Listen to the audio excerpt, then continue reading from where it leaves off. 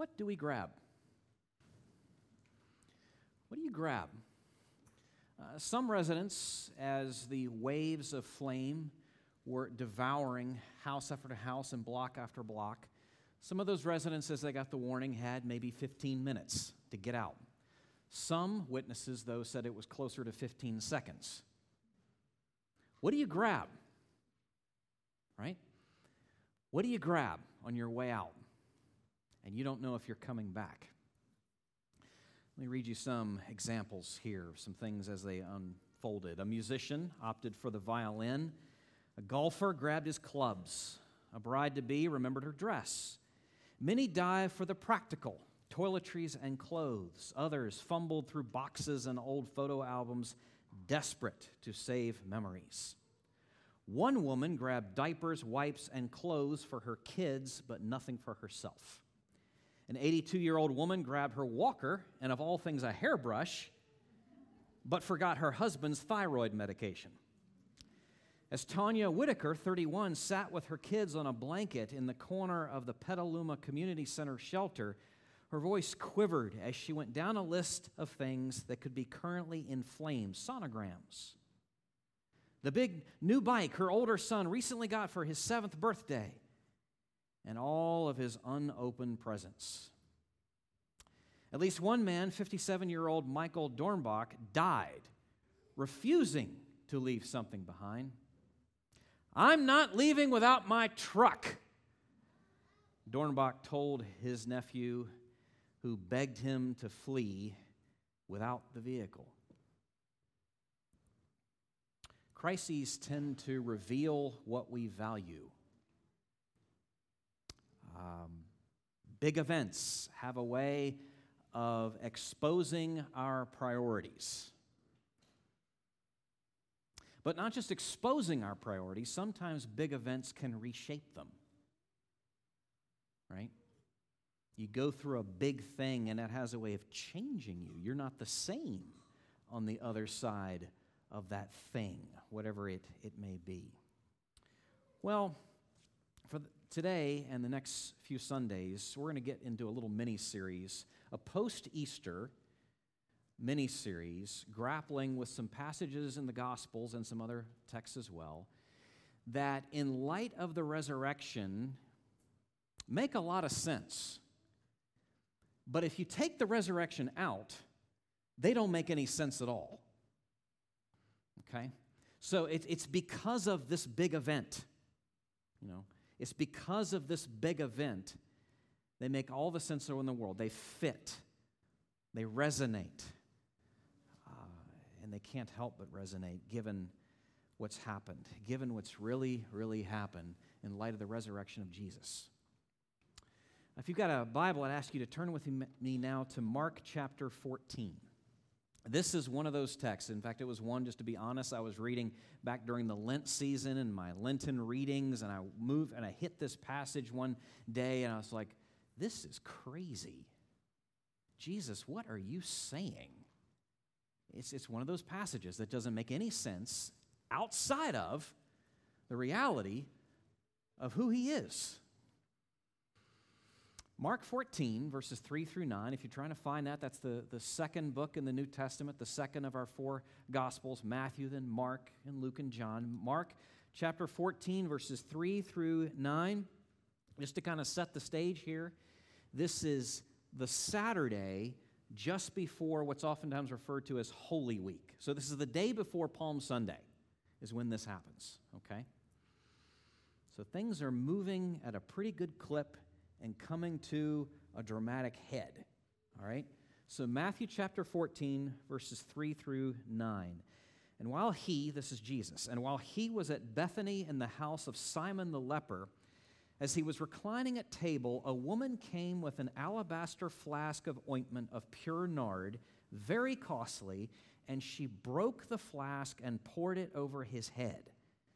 There were some who said to themselves indignantly, "Why was the ointment wasted like that?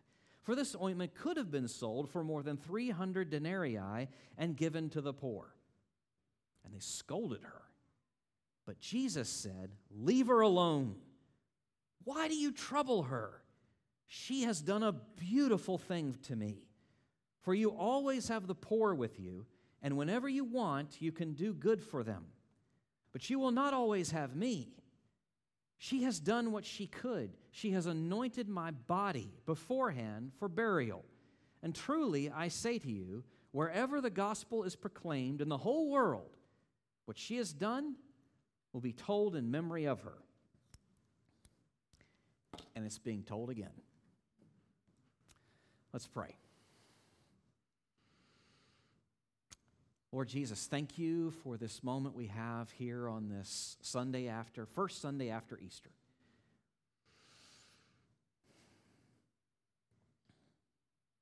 As far as resurrection realities go, absolutely nothing has changed since that first Easter morning. All that broke forth, all that happened, all that was made clear, all that was revealed, the light that broke into the world, the songs that rightly began to be sung, nothing has changed. Everything changed from the day before, but from that Sunday forward, nothing has changed. And we really want to understand what in the world is going on here. Just about a week before that all happened. You said some puzzling things, some striking things, and we need to understand, and we pray that you would give us the grace to do that. And then, not just that our curiosity would be satisfied, but our lives would be different. We pray this in your name. Amen. Near-death experiences can totally transform a person in seconds, says scientist. That's a headline from a recent Newsweek piece. All right, let me read that again. Near-death experiences can totally transform a person in seconds, says scientist. Dr. Bruce Grayson, a specialist in psychiatry and neurobehavioral science at UVA, has been studying these NDEs, near-death experiences, for the last 40 years. Let me read you an excerpt from the piece. As a psychiatrist, these are his words within the course of an interview. As a psychiatrist, this is the most fascinating aspect to me because I make my living trying to help people change their lives. That's a very difficult thing to do. But here's an experience that in a few seconds can totally transform someone's attitudes, values, beliefs, and behavior. They typically make people more spiritual, if I can use that word. They make them more compassionate, more caring, more altruistic, and they become much less interested in physical things and material goods and power, prestige, fame, and competition. This does not go away with time. I've talked to people in their 90s who had the experience as teenagers, and they say it's like it happened yesterday, that they've never been able to go back to their old life. This is often a comfort to them, but often it can be a problem as well. I've seen marriages break up because the spouse couldn't tolerate the change. I've seen career military people or policemen who could not tolerate the idea of hurting someone after their near-death experience change careers. I've seen cutthroat businessmen who decided that competition was silly after a near-death experience change careers, and they typically go into helping professions, medical care, teaching, social work, clergy, something like that. So the idea is that there's documented change that comes to people when they have an up-close and personal brush with death. Okay, you get the idea. That's what we're working with here. There's clear documented evidence that people can go through a lot of change when they have an up-close and personal experience with death. You see something similar here with the resurrection, but far more. It goes far, far deeper, because here we're not looking at just a recounting of an event or a hearkening back to an experience that somehow you've had at some point in your life, however dramatic it may be, but rather with the resurrection of Jesus, we're talking about a power that has been unleashed into the world. we're talking about the opening of the door that allows for dramatic life transformation for everyone. We're talking about something that moves right into the gravitational control center of your life. We're talking here about something that touches the devotion of our hearts. And that's really what this text is getting at. This text is showing us that the resurrection of Jesus transforms the very devotion of our hearts. How so? Well, let's talk about from three angles. The first thing being the very nature of our devotion. What are we talking about there? The second thing has to do with the extent of our devotion. And the third has to do with the focus of our devotion. So the first thing is the nature of it. Now, bear with me. This is the big backdrop, the context behind the context of what Jesus is getting at here. This text is really about our devotion. It's about, I can put another word on it, worship. It is really what this passage here from Mark 14 is really driving at. And it's absolutely vital that we consider this. This is actually applicable. Bear with me, but I'm very serious. This is application for us whether you're a Christian or not. I'll explain that in just a second. This idea of devotion and worship has something to do for all of us, whether you're a Christian or not. Okay? Now, why do I say that? The reality of worship. What are we talking about? This word worship, but just boiling it down to its simplest definition, just getting right down into it. We're talking about where your trust is. We're talking about where your confidence is, who or what your hope is in, what you're counting on, where your attention is ultimately focused, what you're willing to sacrifice for. That's really about worship. And when you think about it in those terms, that's applicable to everyone. Everyone is a worshiper, whether you're in a sanctuary or not, whether you're a Christian or not. To be a human being, to be alive, is to be a worshiper. It's part of what it means to be made in the image of God. This is essential to our humanity. And it doesn't go away just because of the fall. Bear with me. I'm going to turn now to Ecclesiastes. Keep your thumb here in Mark. I'm in Ecclesiastes, and if you want to try and find that, that's after the Psalms and after Proverbs. You hit this book called Ecclesiastes. And in Ecclesiastes chapter 3, there's this striking statement that the author makes. Chapter 3, verse 11. He, that is God, He has made everything beautiful in its time. Also, He has put eternity into man's heart, yet so he cannot find out what God has done from the beginning to the end. Yeah, what the author's getting at is this. We are all looking. We are all longing. And ultimately, we are all going to land on something. We're going to worship. Again, it's fundamental to our humanity. Every man, woman, and child. So that being the case, that given the reality of worship and how fundamental this is to what it means to be human, you understand there's a lot of importance then to then thinking this through. Well, okay, who or what am I worshiping? That might be worth our considering, because when you really delve down into this, worship directs your life. It's like the navigational system of your soul. It determines your goals and your priorities. It drives how you invest, if I can put it that way, your time, your energy, your money. In fact, if you want to know what your God really is, take a look at your time and your energy and your money, and you trace it back, and you just found your God. Worship directs our lives. It also shapes our hearts. What we revere, we come to resemble. Now think about that. We become like what we worship.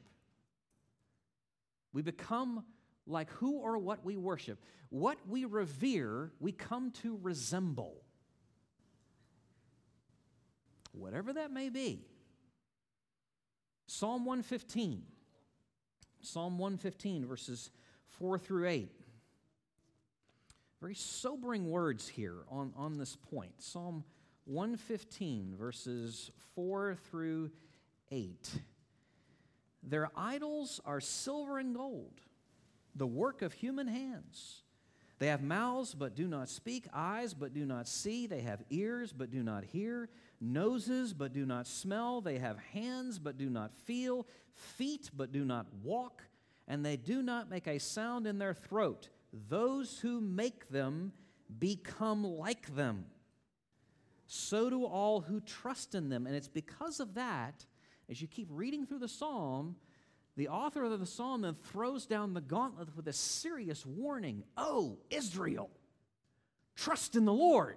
Given what he's just said about the danger and the reality that we come to resemble what we revere. That imitation follows adoration. We become like what we worship. In view of that, the psalmist pleads with the people, trust in the Lord. Trust in the Lord. This is this is a big picture. This is the backdrop. Like I said, this is the foundation for Mark 14. We're getting to that here in just a second because the whole text is about worship. It's about adoration. It's about devotion. We're talking about the nature of all of this. And this is not just some theoretical construct. This has consequences. Let me bring it down from 10,000 feet now to 10. A quote here from N.T. Wright, a book of his called Surprised by Hope.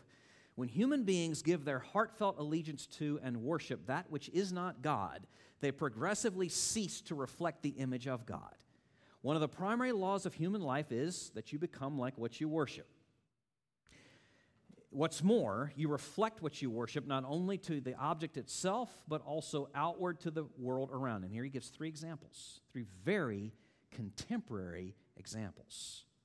Those who worship money increasingly define themselves in terms of it and increasingly treat other people as creditors, debtors, partners, or customers rather than as human beings. Those who worship sex define themselves in terms of it, their preferences, their practices, their past histories, and increasingly treat other people as actual or potential sex objects. Those who worship power define themselves in terms of it and treat others people as either collaborators, competitors, or pawns. These and many other forms of idolatry combine in 1,000 ways, all of them damaging to the image-bearing quality of the people concerned and of those whose lives they touch. You hear what he's saying? Again, this idea, this concept of devotion is not just some theoretical thing.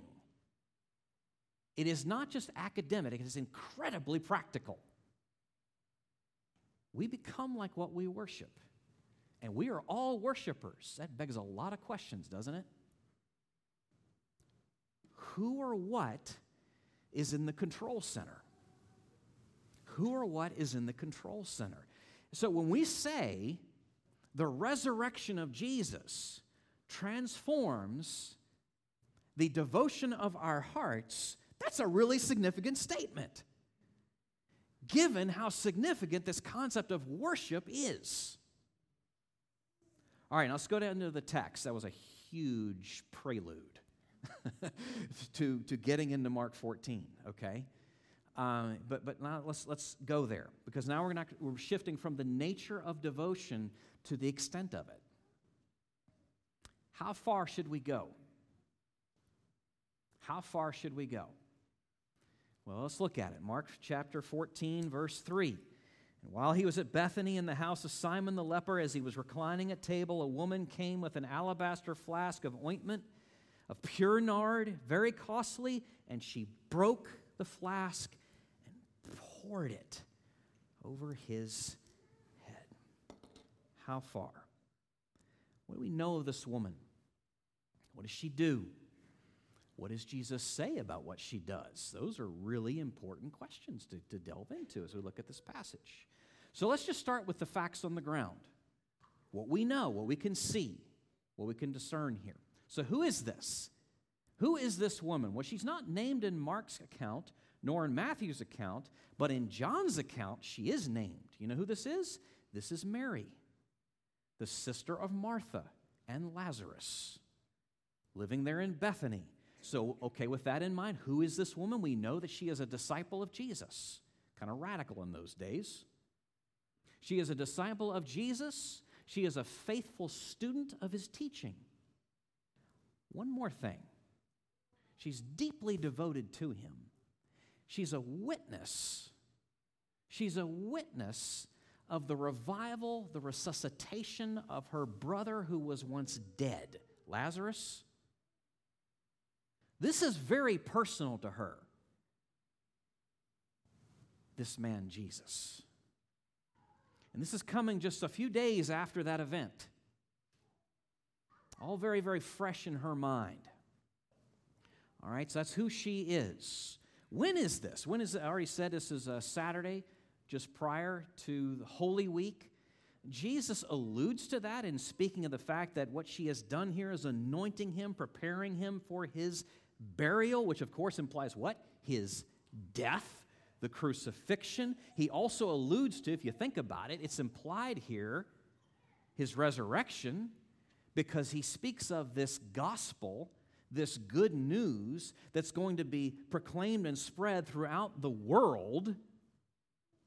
And so what in essence he's saying here is, based on what she knows, what she has done is a good and beautiful thing.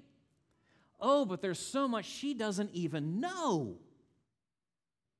His death and resurrection, and how much more so, given those realities. What she has done for him is so good and so beautiful and so pleasing to him. Her response, of course, is so memorable. He says this for forever. It's going to be recounted and told. What does she have? What does she have on hand? An alabaster flask. That's a container that was often used in those days to hold precious liquid. You wanted to preserve it and keep it safe. That kind of material in a container, that would have been a precious and rare thing in and of itself, just the container. It's filled with what? An insanely valuable ointment, oil, that based on what we know of the time would have been imported either from India or the area we know today as Saudi Arabia. It's worth roughly a year's worth of an ordinary laborer's wages. This flask filled with this oil was likely a precious family heirloom. And for whatever reason, Mary has charge of it. So that's what she has in hand. What does she do with it? Well, in all three accounts, Matthew and Mark and John, she breaks it. She breaks it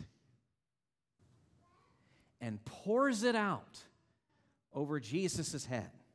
Estimates of the amount here, when you compare the accounts, somewhere between 12 and 16 ounces. So take a pretty good size coffee mug and imagine that amount of this aromatic perfume, this ointment, this oil, poured out upon Jesus' head such that it flows down on his feet, fills the room with its aroma, and she then, by the way, you look at John's account, takes her hair and wipes his feet with it.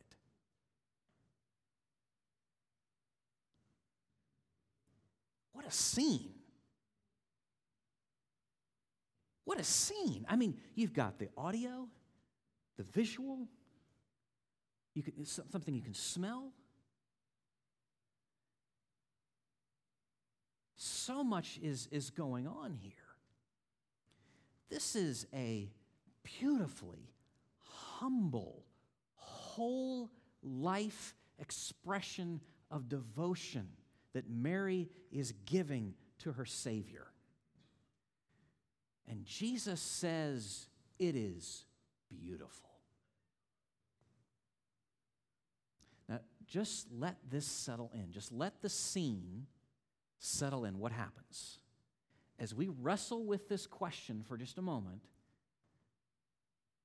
the extent of our devotion.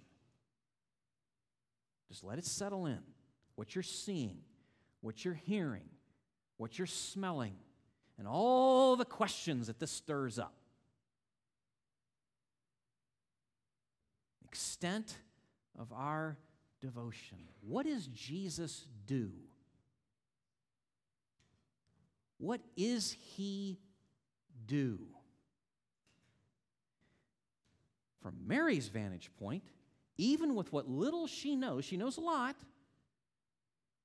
but what, comparatively speaking, little she knows, she pours out the most important thing in her life for the sake of the one who will pour out his life for her.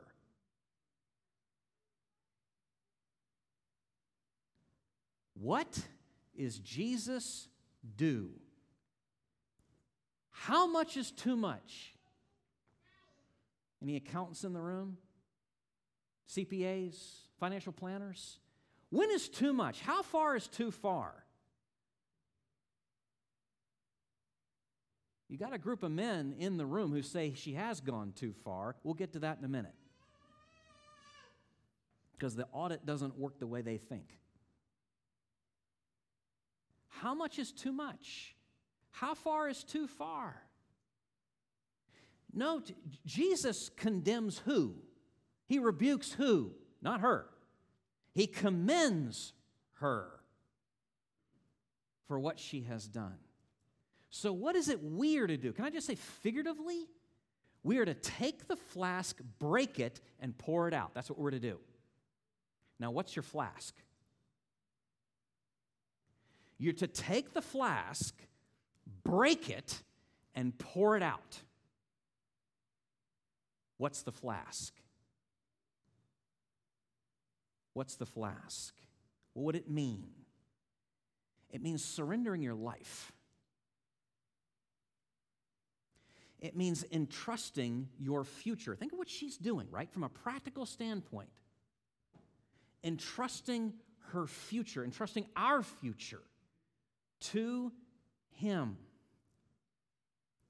Letting Him be our security, our identity. Allowing no other rivals, brooking no other competitors. Letting Jesus be our security, Jesus being our identity. Letting Him have the first and final say on all matters pertaining to our relationships, our work, our careers, our plans, our priorities, our politics, our conflicts, our loves, our hates, all of it. Letting Jesus have absolute first and final say on everything. On absolutely everything. This is what it means to say that His resurrection transforms the devotion of our hearts. His resurrection transforms the devotion of our hearts as we simply see just the extent of it. The extent of the devotion of our hearts given over to Him. Now, that takes us to the third point, though, because this text doesn't just speak of the extent, it also tells us something of the focus, the direction of our devotion as well. I said we needed to get into this sniping from the guys who are watching all this unfold. And we really need to delve into that because it's very important that we do. And this really takes us into the heart of the devotion that we need to consider here. So let me go back and read verses 3 through 7. And while he was at Bethany in the house of Simon the leper, as he was reclining at table, a woman came with an alabaster flask of ointment of pure nard, very costly, and she broke the flask and poured it over his head. There were some who said to themselves indignantly, "Why was this ointment wasted like that? For this ointment could have been sold for more than 300 denarii and given to the poor." And they scolded her. But Jesus said, "Leave her alone. Why do you trouble her? She has done a beautiful thing to me. For you will always have the poor with you, and whenever you want, you can do good for them, but you will not always have me." What on earth is going on here? I mean, it seems like, don't these guys have a point? I mean, be honest. I'm not going to do a show of hands. I think I get pretty much all show. Those of you who raise your hand would be honest. The rest of you are being dishonest. Everyone agrees here. These guys have a point. And Jesus rebukes the point. And there goes Jesus again, right? Shaking our snow globe.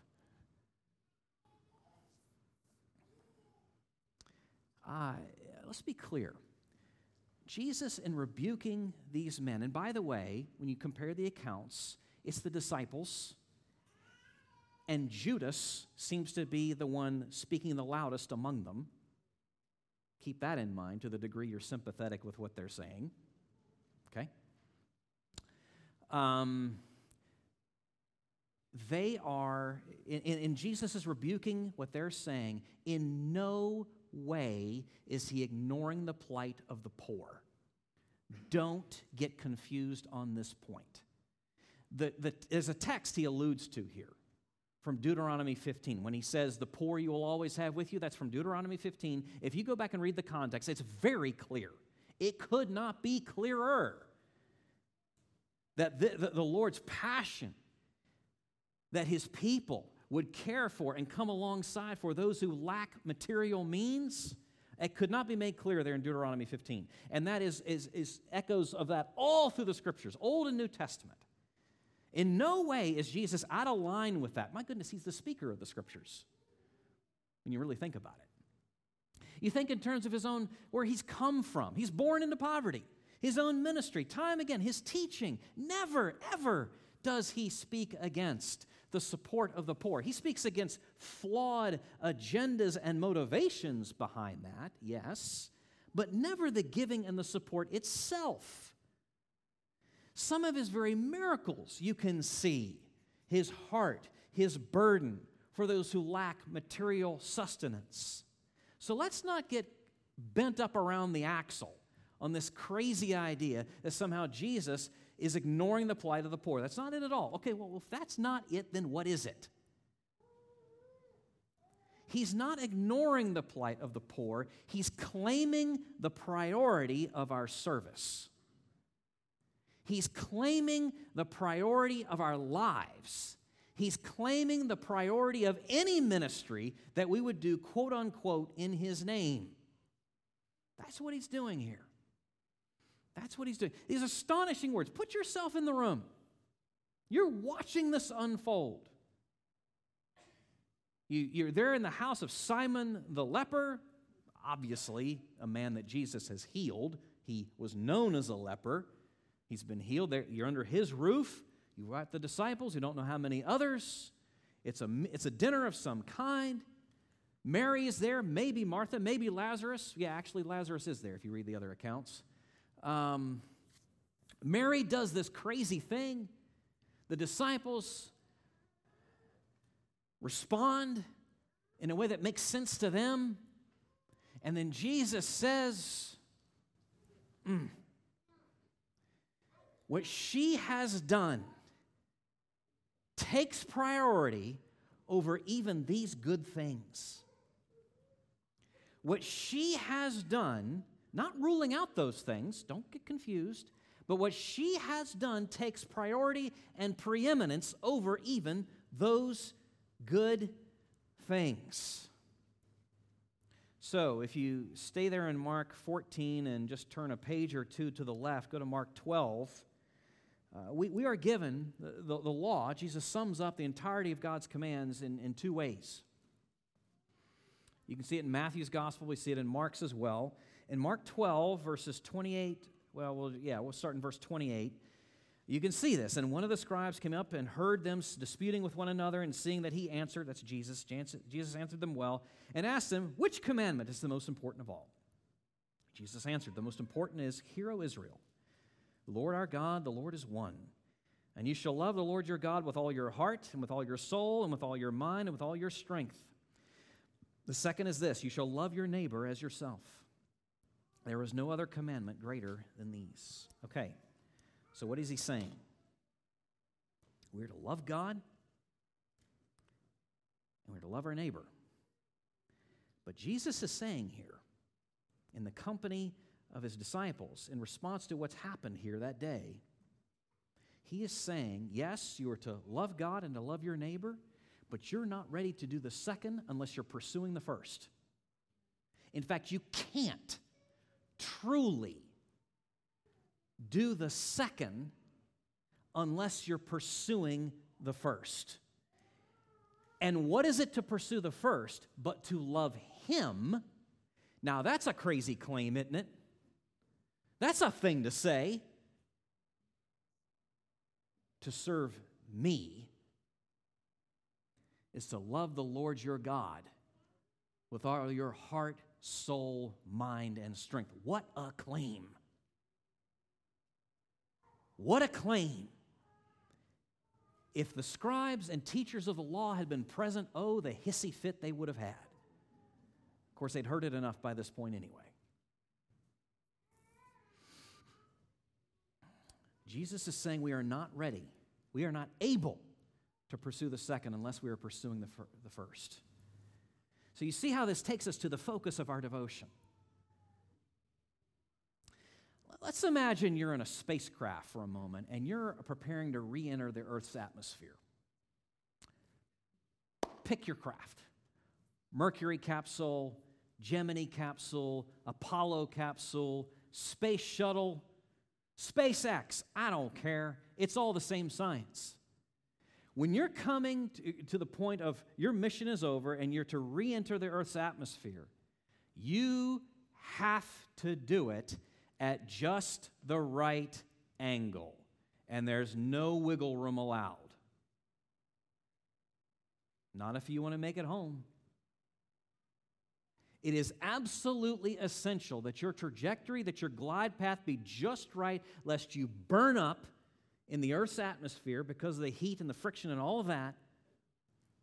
Is absolutely essential. So, when you're approaching that point of coming home, re-entering the Earth's atmosphere, it's why the pilot in the ship and the folks on the ground are intensely concentrating on making sure all the course corrections necessary have been done so that your mission can actually be a success. The course corrections are absolutely essential.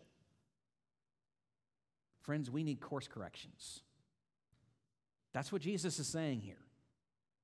We are in desperate need of course corrections when it comes to even service in His name.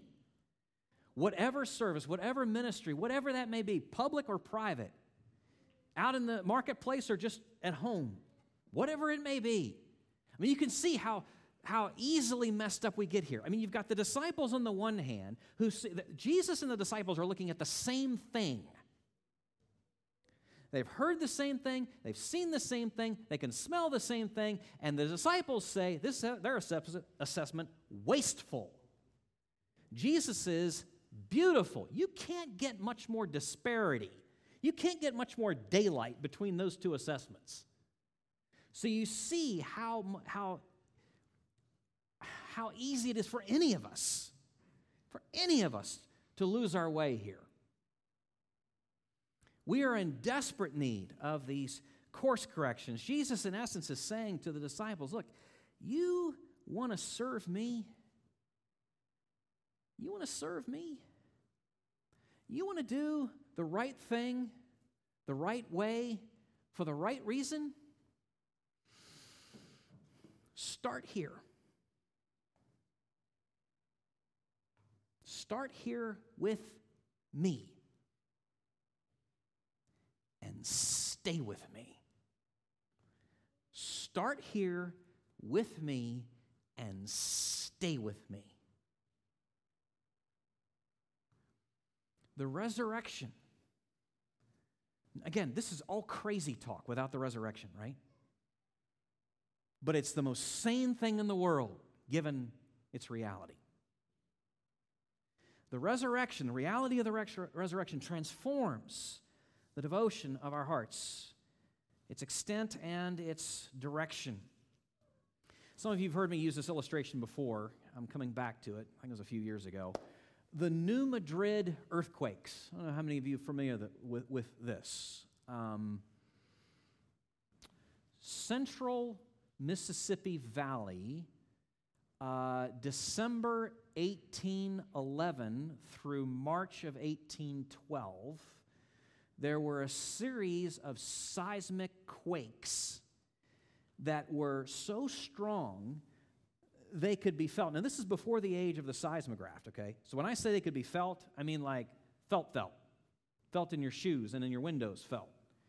As far away as Washington, D.C., New York City, Montreal, that's how far away this quake was felt.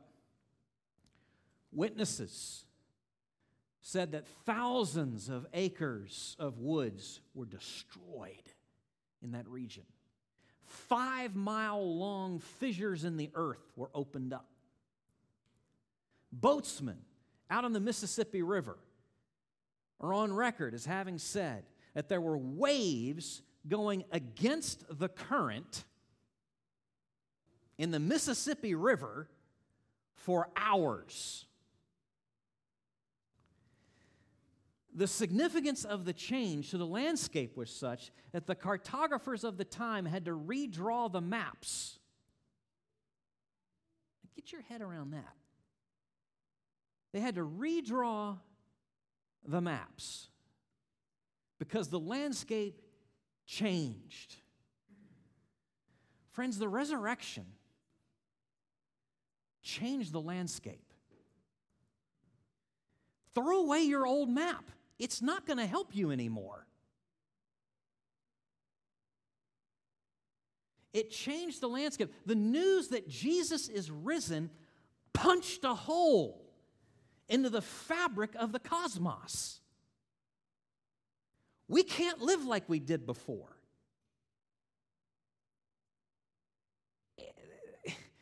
It's a whole new terrain.